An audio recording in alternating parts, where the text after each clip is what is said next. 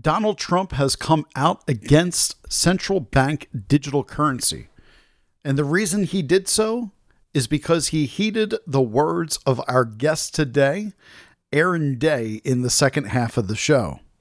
In the first half, we talk about a concept that's been around since 1938, the process for human cloning.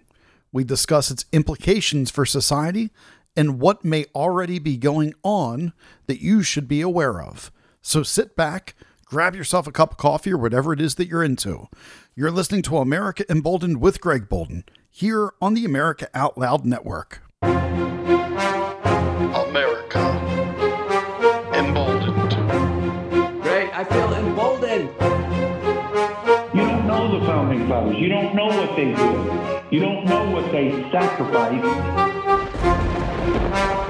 We have lost touch with the principles in the Constitution. Nobody's read the Declaration of Independence. You are voting for socialism, and you got what you voted for. Welcome, bold Americans, to another episode of America Emboldened. As always, I am your host, Greg Boulden, with my special co-host, Chris Michaels, here on this recap show that we have going for you, live on the America Out Loud Network, as well as all socials. This conversation today is going to be pretty special. I started a conversation on my Patreon page a little bit earlier this week about human cloning, and I had no idea what rabbit hole I was about to go down, and the information was pretty shocking, to be quite honest. And I think if you've never thought about human cloning before, you're going to listen to the conversation tonight, and it's going to challenge some of your preconceived notions. And also you might start to wonder, is that 22-year-old a clone or a naturally born human being? Because that's right. That's about the age that most clones would be at this point in time. But you might be shocked to find out that cloning goes back to 1938, and it was a widely accepted practice throughout the 1970s, something that was perfected in the 1980s. And then by 1997, you found out about it with Dolly the sheep. And so we're going to bring Chris Michaels on. We're going to talk about Vivek Ramaswamy. What does he have to do with cloning, or his brother? As well as we're going to have a special guest coming up a little bit later, Aaron Day, who's running for the President of the United States. But more importantly, he is an expert on central bank digital currency. So when he comes on, we'll get him as well. Chris Michaels, happy weekly recap. How are you? I'm great. How are you? I'm doing wonderful, man. I'm a little bit tired this week, despite the fact that I've had days off from work because of all the snow in the Northeast. In fact, I have off tomorrow because of snow in the Northeast as well. So I'm not complaining about that at all. But I don't know what it is, but the weather, maybe not having a lot of sunlight. I feel a little bit drained this week. How about yourself? Yeah, you're right. There's something else going on here. And I think it has to do with, one, the weather. When people don't have enough vitamin D in the sun, then people start to get slow. I remember I was talking to a health expert out here like a couple of years ago, and he brought up how people out west in California and Arizona and Vegas, they look better because they're always getting vitamin D. Yeah. They feel better. They act differently. So it's something there. I mean, I just look this good naturally. Oh, I don't need to go out into the sunlight and, do all this. I guess I have vampire genes all of a sudden. Speaking of the genes that we have. Yeah. My God, what a rabbit hole I found myself down this week with human cloning. Right, I heard. This all started because scientists have told us that the rhesus monkey has finally been cloned and lived into adulthood, showing that it is possible now to artificially create life from cells and turn it into a living organism that is viable for an entire lifetime. Where before, Dolly and all these other different sheep and frogs and rabbits that had been cloned, they never lived to adulthood. They would oftentimes abort early before even birth, or they would have a tumultuous first 2 years before dying. So I'm wondering, when we find out information like this, aren't we kind of behind the actual science curve? Don't they tell us these things long after they've been perfected? Of course. Of course. I brought this up in the past too on your show about the moon landing. You think that's the first time they went to the moon and somehow televised it? I'm assuming that whole thing is correct, right? Right. They would never launch a mission to the moon if they haven't tested it before. So of course we're hearing about the technology after it's been perfected. So God only knows what kind of, I hate to say it, super soldiers are lurking in the background. Well, I was shocked to find out that this practice of the cloning was something that was first philosophized back in 1938. Did you know the cloning goes back that far? No, I mean, I've heard hints about it, but I've not done enough research to it back then. So who was doing this and why? So back in 1938 was the first idea of somatic cell nuclear transfer in mammals. And the idea was first something that came up from, let me find out all my different people that did this. 1938 was Hans Spemann, Spemann, taught zoology at the University of Freiburg in Freiburg, Germany. I was going to say, this does sound quite German. I should have assumed that the Anglo-Saxons had their hand in this. Yeah, well, it is definitely going to be German in this, but let's listen to this. What he proposed was he wanted to transplant a nucleus from a differentiated cell into an embryo of an egg after removing the egg's nucleus.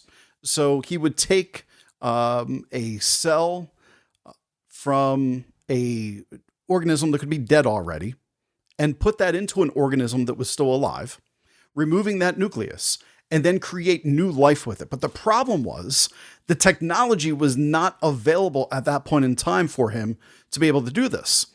And so we know that in 1981, it was Carl Immelnisi who first cloned a mammal. He cloned a frog. But there's been plenty of...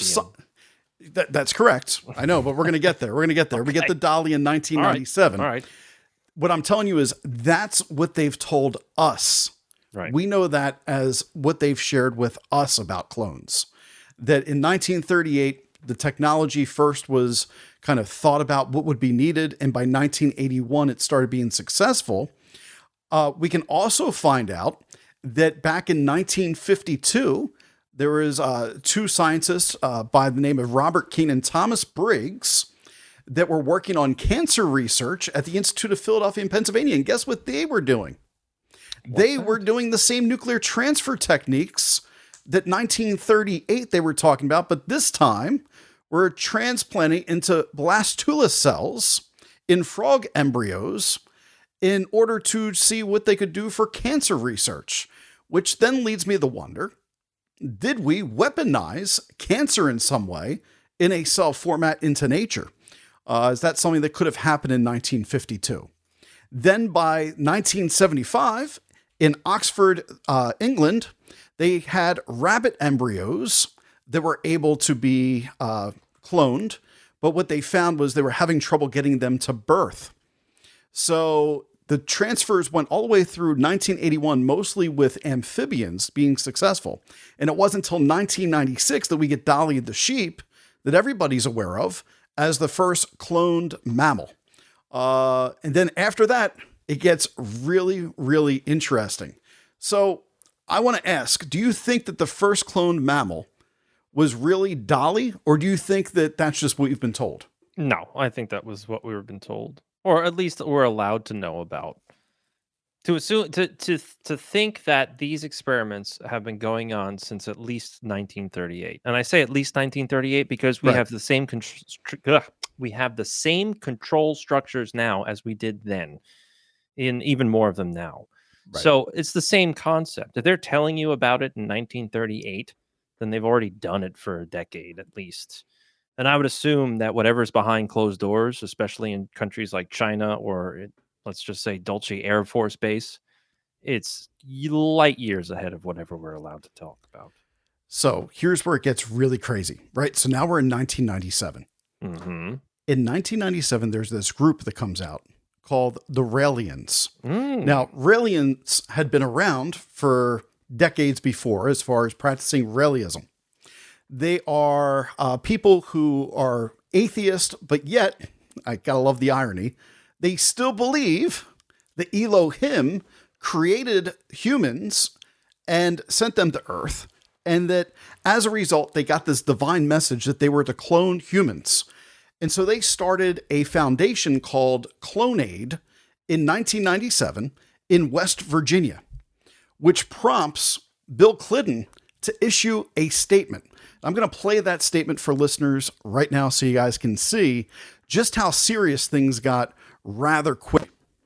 Our administration believes that there are loopholes that could allow the cloning of human beings if the technology were developed. Therefore, today I am issuing a directive that bans the use of any federal funds for any cloning of human beings. Effective immediately, no federal agency may support, fund, or undertake such activity. Of course, a great deal of research and activity in this area is supported by private funds. That is why I am urging the entire scientific and medical community, every foundation, every university, every industry that supports work in this area, to heed the federal government's example.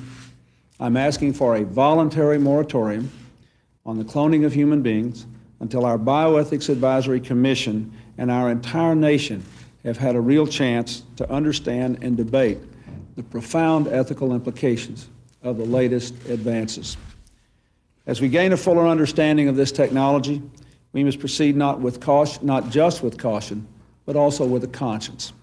By insisting that not a single taxpayer dollar supports human cloning, and by urging a moratorium on all private research in this area, we can ensure that as we move forward on this issue, we weigh the concerns of faith and family and philosophy and values, not merely of science alone. Thank you. So, Bill Clinton comes out shortly after CloneAid, and the Food and Drug Administration, they take away CloneAid's ability to get any funding. So what do? They take their headquarters from Geneva, Switzerland, with CloneAid in West Virginia, and they move to the Bahamas to get around the Food and Drug Administration. Now, when I tell you Geneva, Switzerland, what's the first thing that comes to mind? CERN. What else? Davos, where they're all meeting. And how about the Geneva Code? All that too. It's supposed to be the ethics of experimenting on people, right? Of course. Ethics. Experimenting on people. Makes perfect sense. Are clones people? Well, that really depends upon your definition of what a person is and whether or not a person has a soul now, isn't it? Yes, it does. So just a little bit, I'll contribute in this way. So Raelianism, right? Mm-hmm. Or Raelians or whatever they're called. Going back a little bit, the guy who started this, his name was Claude Vorilhon, I think is how you pronounce it. And then he was abducted by these UFOs and he changed his name to Rael. So Rael was born in 1946. He was born in Vichy, France. So Vichy, France is essentially the southern portion of France because France was divided in two when the Nazis took over. And Vichy was allowed a certain level of autonomy as much as a puppet government can be allowed. So if he's born in that part of France, that also implies that there is an occult background to this too, because Dr. Joseph Farrell has brought this up in his research, where the Americans and the SS, they were essentially assuming that there was some kind of occult relic, and you can say it could have been the Grail or the Philosopher's Stone or something like that in the southern portion of France. And it seems as though that they were both racing each other to find this. And one of them found it, either the Americans or the SS, and then maybe the Americans after the SS found it by the end of the war. So you have this group that believes that the Elohim created mankind out of aliens, or the alien Elohim created mankind out of an experiment through genetics and all that. Why does that sound familiar? Because if you listen to the alternative media, not the new mainstream alternative media, I'm talking about conspiracy theory media, that's what's been pumped into the fabric of that media for the past 5 years, 6 years, 7 years. I mean, you can even go back to Zecharia Sitchin, where he brings up the fact that these aliens traveled throughout the solar system to Earth and then created mankind, right? But if you go back even further, and Gigi Young points this out, that whole mythology, that whole mythos, actually is a cult Nazi mythos that came around through, or at least during the late 20s and early 30s. So this whole idea that mankind is some genetic experiment from aliens, if you go back and do your research, it's really a Nazi occult mythos theme. So when I see this stuff, I go, what is honestly going on here? And if you do any research into this guy and the Raelians and all of that, you find out that he believes in the 7 angels and all of this. Well, that's a very occult style belief system. And then he also talks about how there are 7 races of mankind, also occult style reasoning there, right? Right. So there's that symbol of Raelianism. Where did we see that before? Oh, I know, Kanye West, right? Right. He posted that. He said he was a Raelian. Remember that? Yeah, That's how he got kicked off. Well, it's funny, in my comment section tonight, somebody's like, Kanye West is a clone. How funny would that be? Raeliism, and then on top of that, they own Clonade. They've stated that they cloned the first human being back in 2002, named Eve on December 26th. Right. So, and most people have stated they think that's a bunch of crap, but they have since said that they've cloned 14 more individuals. Which is also interesting. Now, the other part of this that's interesting is that these people, if you go back into, if you read a little bit about their beliefs, the Raelian beliefs, they believe in, I forgot the exact term, but they believe in sensual meditation. That's what it was. So what exactly could sensual meditation be? Well, they are essentially a low-grade sex cult. And they hosted things like, an event called Clitter Aid, which is where they supported the idea that gender mutilation of African kids, of course, it all goes back to Africa, is a crime and you shouldn't do it. And they created all sorts of support for that. So are they creating clones for sex magic? I mean, it wouldn't necessarily be out of the realm. Well, spare parts, or parts and organs. Like you referenced on your Patreon, you had somebody tell you that if you knew it was behind closed doors, you'd throw up. Correct. So the other part of this, have you ever heard of what's called a moon child? No. Okay, so if you go back and read your Aleister Crowley, the big time occultist, he wrote a book called The Moon Child. And basically, the whole idea of a moon child is you impregnate a woman, and instead of the soul that's supposed to go into that child's body, you try to summon another soul, it potentially being a demon. So you summon a demon into a child, into a woman's body. So you're talking about a possession style of creating life, if you will. Are we looking at the same kind of concept here with these guys, given their occult background? Are they trying to create clones that would enable these beings, these transdimensional beings that all of a sudden we're hearing about on Capitol Hill now? Now UFOs are transdimensional. Are we allowing them, or are these people trying to get these transdimensional beings into a 3D body because they couldn't otherwise manifest here? It's a lot of big questions there. It's very interesting, especially when you throw AI into the mix. Extremely interesting. People want to live forever. You got these billionaires right now that are trying to get themselves set up for their future lives, so to speak. And you got to wonder, are they hoping to clone themselves? All they need, and I looked this up. You can look this up as well. Like everything that's being stated right now by me, Michael's is going into a little bit of the lore, but the stuff that I'm talking about, it's all verified science, things that are easily found on the internet, on the company's websites. You can go the Clonade. You can go see the Korean scientists that have been working on these. The Chinese scientists have been working on this. You can see the states that have banned this. There's 15 states in the United States that do not allow human hybrid cloning. There's the rest of the states do not have any bans on it. Very, very interesting when you go down this. We're going to take a break really quickly here. Because we need to get a word in from our sponsors from the America Out Loud Network. You can go to americaoutloud.news, where you can check out all my colleagues' work, as well as the americaoutloud.store, find out all of the sponsors. And if you're following online right now, it's going to be about a 30-second break. Then we'll be right back. All right, everybody, you're listening to America Emboldened with Greg Boulden and Chris Michaels. When we come back, we have Aaron Day coming back onto the show for a second time because Donald Trump made a very interesting statement about central bank digital currency. And, well, he's an expert on it. So we're going to hear from him just on the other side of the break. Well, the out loud truth was the rallying call that started it all. AmericaOutloud.news was an idea, a movement, a place where folks would feel comfortable speaking the truth without being censored or canceled.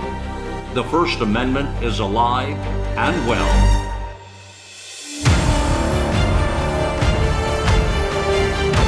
America Out Loud Talk Radio. It's a fight for the soul of humanity.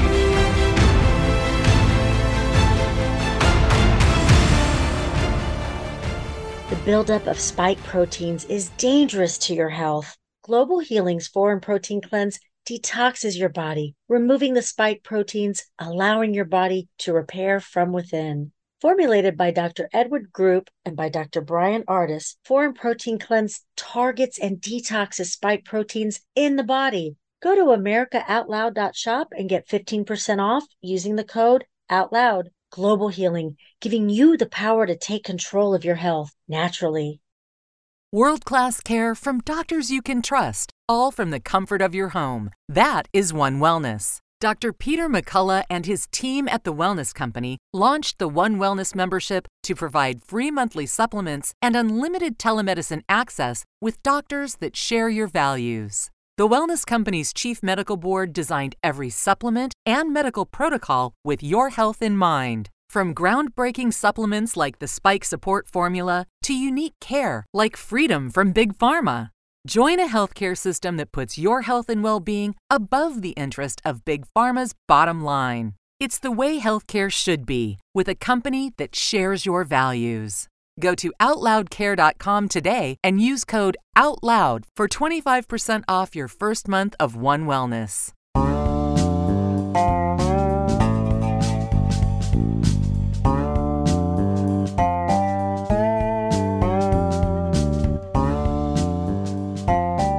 Welcome back, bold Americans. You're listening to America Emboldened with Greg Boulden and Chris Michaels here on the weekly recap show. We're going to be talking about Vivek Ramaswamy and his ties to some of that first conversation a little bit later in the show. But I'm bringing back a guest that previously, when he came onto the show, he was running for the President of the United States. Now, he is no longer running for President of the United States because, quite honestly, his message is getting out there. He's an experienced entrepreneur. He's an investor. He's an advisor with a diverse background that spans almost 3 decades in sectors like e-commerce, healthcare, blockchain, AI, which Chris and I were just talking about, as well as clean technology. And now he is a current fellow at the Brownstone Institute, focused on enlightening people about the dangers of CBDCs and empowering them to take direct action in order to stop them. His political activism you might have heard of before in 2008 after his healthcare business suffered due to the government regulations. And Day has since been deeply involved in various political and nonprofit organizations. He's been advocating for freedom and individual liberty, which we talked about on the show a few months ago when he was on. He has a lot of different roles in many different organizations. He's a CEO of a nonprofit think tank, chairman of the Free State Project, leadership positions in the Republican Liberty Caucus. He goes through a ton of different political journeys. I could go on and on and on, but then we would never get him onto the show. Most importantly, I think one thing that I want to point out here is he wrote the book, The Final Countdown, Crypto, Gold, Silver, and the People's Last Stand Against Tyranny by the Central Bank Digital Currencies. And so, Aaron Day, welcome back to America Emboldened. Oh, thank you for having me back. Glad we could do this on short notice. Absolutely. Thanks for joining on short notice. The reason why I wanted you to join is because of this clip right here that I'm about to play. Not sure if you saw this already, but Donald Trump made a very interesting comment a little bit, I guess it's just about 24 hours ago. He made this. I'm going to play it for everybody. I get my audio up. There we go. That way everybody can hear it. And tonight, I'm also making another promise to protect Americans from government tyranny. As your president, I will never allow the creation of a central bank digital currency. You know about that? All right, Aaron. It's made it to the mainstream now. You got Donald Trump talking about central bank digital currency. Can you believe it? Yep. I can believe it if you can see my pinned tweet. I'd like to say that I had something to do with that, very specifically to do with that. I ran for president specifically to raise the issue of central bank digital currencies. In fact, I was trying to get into the Republican debates because I thought that would give me a platform. Little did I know the debates were going to be meaningless. The leading candidates weren't going to participate, and all of the questions were going to be completely staged and addressing none of the major issues like CBDC or COVID tyranny. Nevertheless, it gave me a platform to go out and speak, participate in a number of different events. What you're seeing on this pinned tweet, this was from June. I gave Vivek Ramaswamy a copy of my book. And I have interacted with Vivek on 3 different occasions because, I know people that I know the chair of his New Hampshire campaign. We were both speaking at the Blockchain National Summit in Dallas, which is where he unveiled his crypto policy. I was also speaking at that event. And it turns out Vivek has read my book. He actually read it and we've discussed it. And I was relentless on pushing him on this issue. I put together an anti-CBDC pledge. And every day I would tweet, sign the pledge, push this, get this to Trump, and he knows how I feel on this issue. He's against CBDCs as well, not to the extent that I am. So where we have a difference, and what he told me was he agrees with the first half of my book, and we diverge on the back half of the book. Oh, sorry about that. And the back half of the book is what I'm saying is there's not a political solution to this. They're going to push through CBDCs. The only way we stop it is by exiting the dollar, having people move into self-custody, crypto, gold, and silver, and using those alternative currencies in a parallel economy. That is the way that we stop it. They're trying to get you to stop talking about it right now. Yeah, I know. Vivek's approach is he thinks he can reduce the size of the Federal Reserve and everything else. And so I put together this anti-CBDC pledge. And what it says is, listen, if elected president, I will veto and do everything in my power to stop a CBDC. But the most important part of the pledge is the back half of the pledge, which says, if they try to implement a CBDC before 2024, then I will use my best efforts to help promote to my followers that they should, in fact, exit the dollar and move into these self-custody alternatives. So in other words, if Vivek's right and he wins, then, his plan works out. But if they try to sneak it through before, then what I was asking him and other candidates to do is to support me in taking the message directly to the people that they have an option, which is to take matters in their own hand and move into alternatives and exit banks. So this has been an ongoing conversation that I've had with Vivek. Now, what happened was Vivek dropped out of the race, endorsed Trump, and then he convinced Trump to adopt this position on CBDCs, which was announced in my home state of New Hampshire yesterday. So I'd like to say that I had at least some impact on this because I have been hounding everybody. And when I say hounding everybody, I've gotten a copy of my book to RFK. I've gotten a copy of my book to Trump. There are a couple of libertarian candidates, Mike Rechtenwald and Mike Turmott, who have signed the anti-CBDC pledge. Several state reps in New Hampshire, but I'm hounding everybody. I will talk to anybody. I've talked to Ted Cruz when I was at that conference in in Texas. I spoke with 3 U.S. senators, 3 members of the House of Representatives. They all have copies of my book. I've been pushing this pledge on people in the state legislature across the country. And I'm not going to stop on this issue because to me, this is the single most important issue and the biggest threat to human liberty, because once CBDCs are in place, once you have a digital form of money that the government can monitor, censor, and program, then they can add anything they want on top of that to basically control all of your behavior. So social credit scores, vaccine passports, digital IDs. It is the gateway to tyranny. That is the intention of it. And so I put my entire life on hold. I've gotten rid of all of my other projects. I'm not working on any entrepreneurial ventures.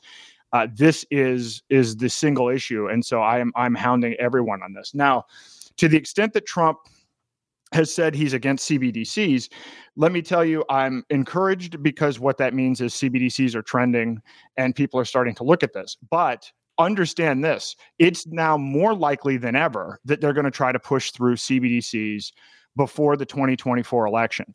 I have an article coming out hopefully tomorrow on the Brownstone Institute site, which I will share, where I walk through the fact that the U.S. has already completed 3 successful CBDC pilots. The technology already exists. All 3 of the pilots were done in conjunction with the MIT Multimedia Lab, whose chair, Joy Ito, received funding from Jeffrey Epstein and Bill Gates, and whose private investment funds were actually used to hobble Bitcoin, to turn Bitcoin from digital cash to digital gold, which is something Jeffrey Epstein has spoken on the record in 2017 as being for. Bitcoin as a store of value, not as something to be used as currency. And I'm tracking down the relationships on that. But what I'm trying to say here is the important point is the technology exists. Biden has passed an executive order authorizing it. I spoke to Ted Cruz, who put in a bill to block CBDC in the U.S. Senate. It failed, and he told me flat out there is no support in the U.S. Senate to stop it. He said that based on what's going on, it's conceivable that Elizabeth Warren will be the chair of the Finance Committee in 2024 if the Democrats win. And Elizabeth Warren, as recently as last week, was out stating she wanted to implement a CBDC. So they're trying to do this. And so what I think Trump coming out against this is going to mean they're going to try to push this through. And by the way, I think it will be easy for them to push it through, because they are going to use the terrorism and money laundering card. So if we have a terrorist attack here, false flag or otherwise, they're going to say, look, we have to keep people safe. We have to stop terrorist financing. And they're going to blame both crypto and cash for that. And they'll get bipartisan support to ram through a CBDC, the technology for which already exists. So that's kind of my lay of the land on where we are with this issue. It's like a Patriot Act all over again.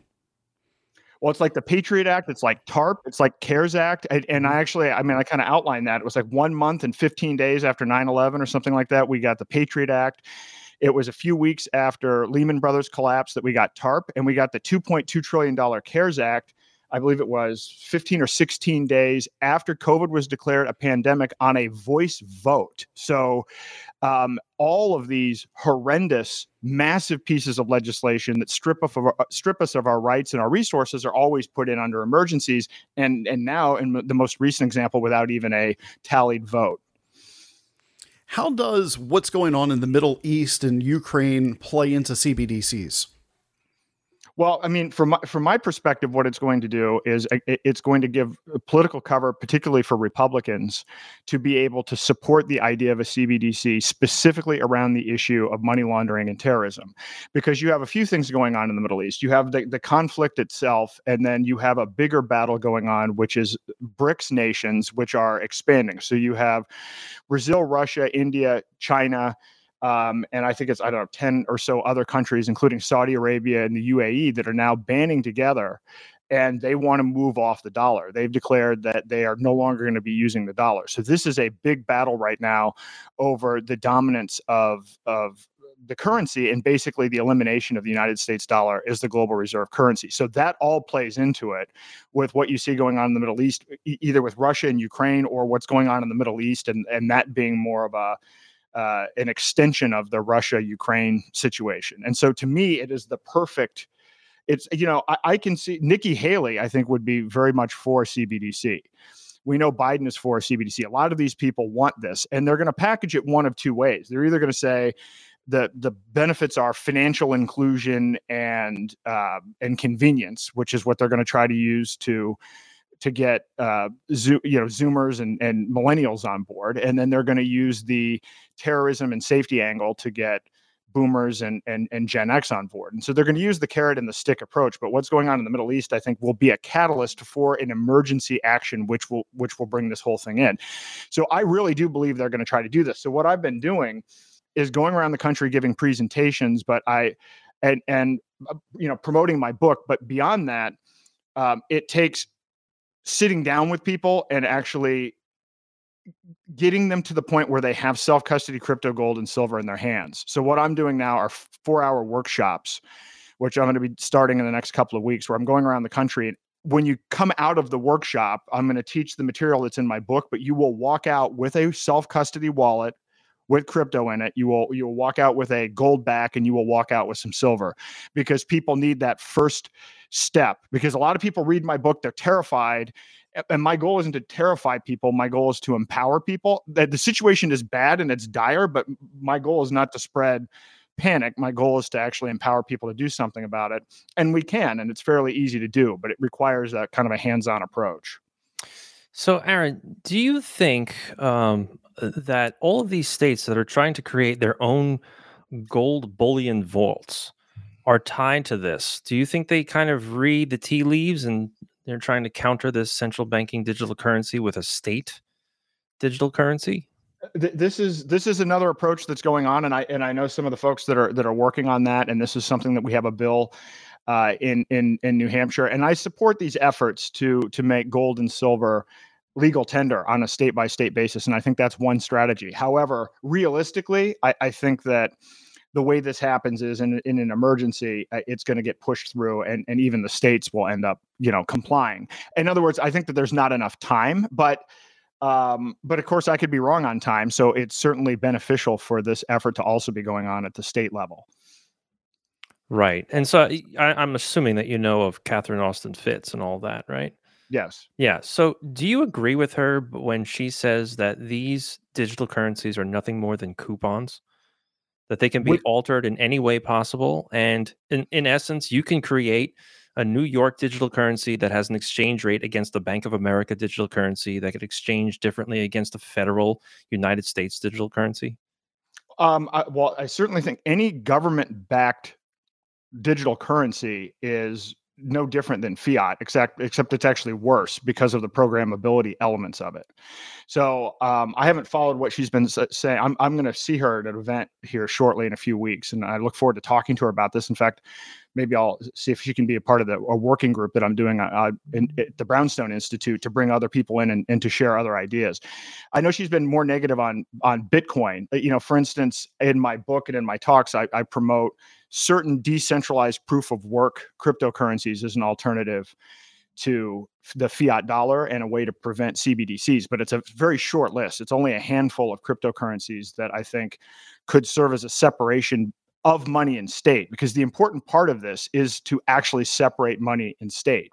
Every fiat currency in human history has failed. There have been thousands of them. This guy did an analysis called Dollar Days. He analyzed 750 fiat currencies. The average fiat currency only lasts 27 years, and they all fail. And they all fail for a specific list of reasons. And the dollar is no exception.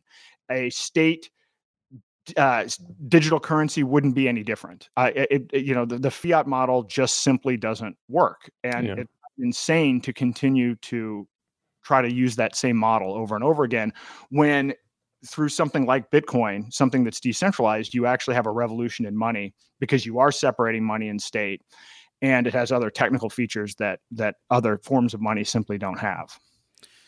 Aaron, I'm curious, Sam Bankman-Fried, right? I was doing shows about him when you and I last spoke. I had already covered the fact that Bank of America and all these other banks had gone ahead and ran their testing for central bank digital currency. I was feeling like Sam Bankman-Fried had been arrested because they were starting to bring in to have control over the narrative over what was going on in the cryptocurrency world. Now that most of these charges have been dropped against him, what does that mean for central bank digital currency, and what was his role in all of this?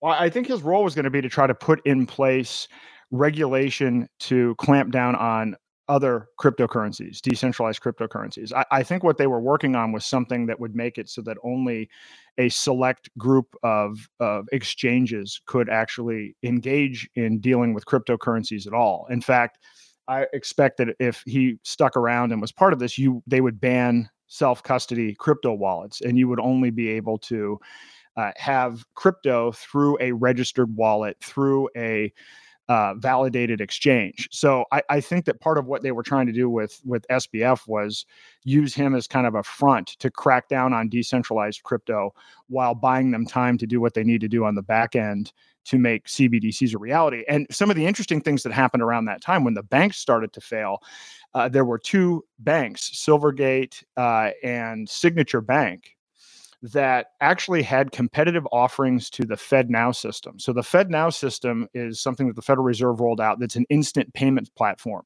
Well, Signature and Silvergate actually had competitive offerings. And so I think that there was an orchestrated run on both of those banks that included the SEC and the Federal Reserve to shut them down. And in the case of, I believe it was Silvergate, which is the one that Barney Frank was on the board of, they actually put specific terms on whoever acquires the bank can't engage in the crypto industry at all for at least 5 years. And it ended up being that Bank Mellon of New York is the bank that ended up buying that. And they have trillions of dollars under management. So I absolutely think Sam Bankman-Fried, whether he knew he was complicit or not, I don't know.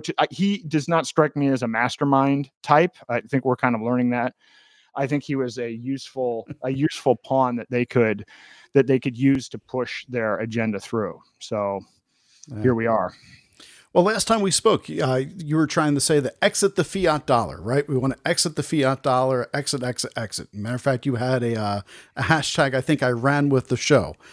What's your advice now that you're seeing that things might be shifting before the election and there might be even more, might have to hasten the action of citizens? What would you suggest? I mean, my suggestion is, well, I'm doubling down on what I said, but what I've learned, I've traveled to 20 states and I've learned a lot meeting with people all over the country. And it's changed my perspective on how to do this. That's why I've come down to this idea of I need to do a 4-hour workshop. I want to meet with as many people as I can in person. I'm not going to get millions of people on person. So eventually there's going to be an online version of this, but I'm always going to do in-person meetings because nothing is more impactful than being able to interact with people live. I think we missed that a lot during COVID, but it's particularly important. I will tell you, I was just in Silicon Valley of all places. I presented at Silicon Valley Liberty Forum. And there were over 300 people there. And I would say they were all boomers. And there was a line. We sold out of books. There was huge interest in this. But people want that next step. They want to be educated on this. So to me, it's a race against time to make sure I've done this 4-hour course and gone through enough iterations of it to work out the kinks so that I can then scale it online. But that is my number one mission. And that's part of why I partnered up with the Brownstone Institute, because the Brownstone Institute, if you haven't followed them, it is an amazing organization. I've known Jeffrey Tucker for over a decade, and our paths have crossed through multiple Liberty ventures. And we ended up in very much the same position, which is that the Liberty think tanks and Liberty groups were either asleep or were complicit during the lockdowns. Mm-hmm. What Cato did and what other institutions did and did not do is horrifying. And so Jeffrey built basically a place for dissidents, people that were speaking the truth, to come together, to share ideas, to debate. And people have different ideologies, but I think, and in fact, that's one of the most fascinating things is people have different political backgrounds who came to this, but were just shocked about what happened with these lockdowns. People in academia that were absolutely silenced, people in the medical field that were at the top of their field, mm-hmm. that were fired. And Jeffrey has created an environment where people can discuss these ideas openly. And so I've already found I became a fellow just this month. And already, I've spoken in a group with 300 people. The first chapter of my book was featured on the front page of Zero Hedge.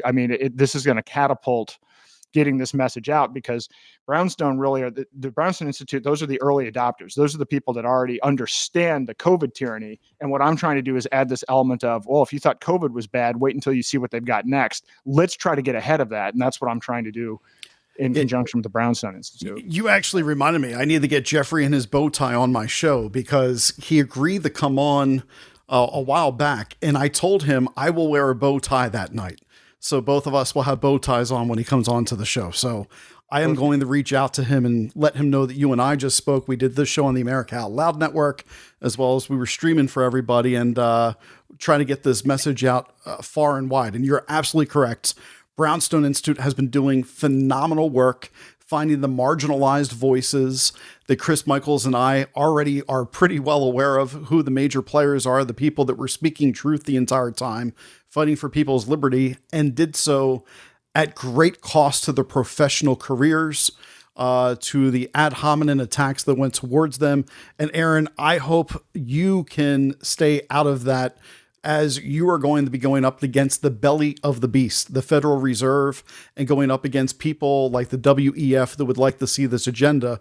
But I appreciate you coming back onto the show once again and laying this all out for people, because I believe, and I know Chris Michaels as well does, that this is the biggest issue that no one is talking about. Central bank digital currency, taking your current money that you have, that you can physically hold, and making it disappear overnight, basically, to the point where, you know what, you drove your car too much this week. You can't put gas in your car because it can all be controlled by a data set system. Very, very, very dangerous, or you could become an enemy of the state for saying something that they did not like. And so, Aaron, keep getting this message out there. Thank you so much for getting that in Ramaswamy's hands and for helping to influence getting Donald Trump to talk about it. And I'm so glad that you were able to make time for us here on the show today. So thank you so much for all your work. Well, thank you for having me. And I just want to say one final thing is what's important for me is that people not be complacent. So I don't want people to think, oh, again, Trump now is against this. We don't have to think about it or worry about it anymore, because there are no white knights.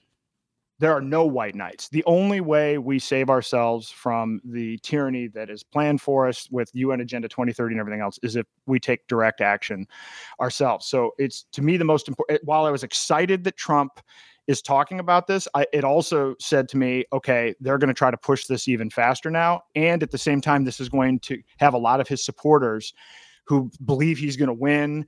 And it's going to be a landslide. They're going to now not focus on understanding what CBDCs are, what the alternatives are.